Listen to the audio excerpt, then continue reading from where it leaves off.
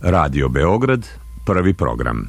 Večeras zajedno. 21 čas 34,5 minuta. Radio Beograd 1. Kako se radi da se u radu uživa i da se rad isplati?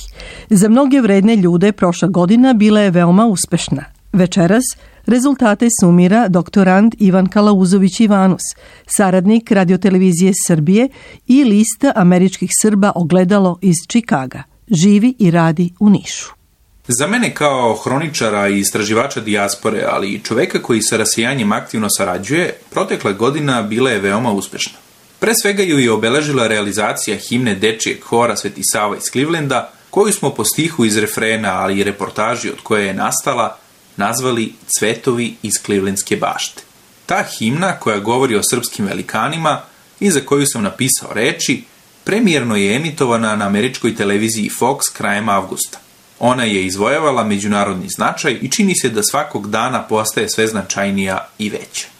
Godinu 2016. pamtit ću i po dva za dijasporu veoma značajna naučna skupa na kojima sam učestvovao. Prvi, pod nazivom Globalni i regionalni aspekti migrantske krize i društvene posledice odliva mozgova po razvoju Srbije i Balkana, održan je u maju na Univerzitetu u Nišu, u organizaciji Centra za naučno-istraživački rad Srpske akademije nauka i umetnosti.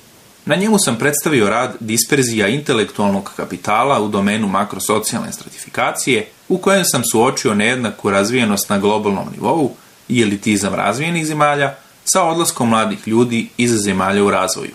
Tokom drugog skupa, Nauka i savremeni univerzitet 6, na Filozofskom fakultetu u Nišu, govorio sam o kulturi dijaspore kao nacionalnoj paradigmi i najvećem blagu i zalogu budućnosti Srbije. Bilo je to u novembru. U naročitom sećanju ostaće mi i 51. filmski susreti u Nišu, sa kojih sam izveštavao za Ogledalo iz Čikaga, doživevši pregršt dragocenih trenutaka u društvu naših glumačkih legendi. Ovom prilikom zahvalio bih se ekipi emisije Večera zajedno na profesionalnoj i kvalitetnoj saradnji u 2016. godini, a svima koji su večera zajedno sa nama na talasima najstarijeg elektronskog medija na Balkanu, želim srećnu novu godinu i predstojeće božićne praznike.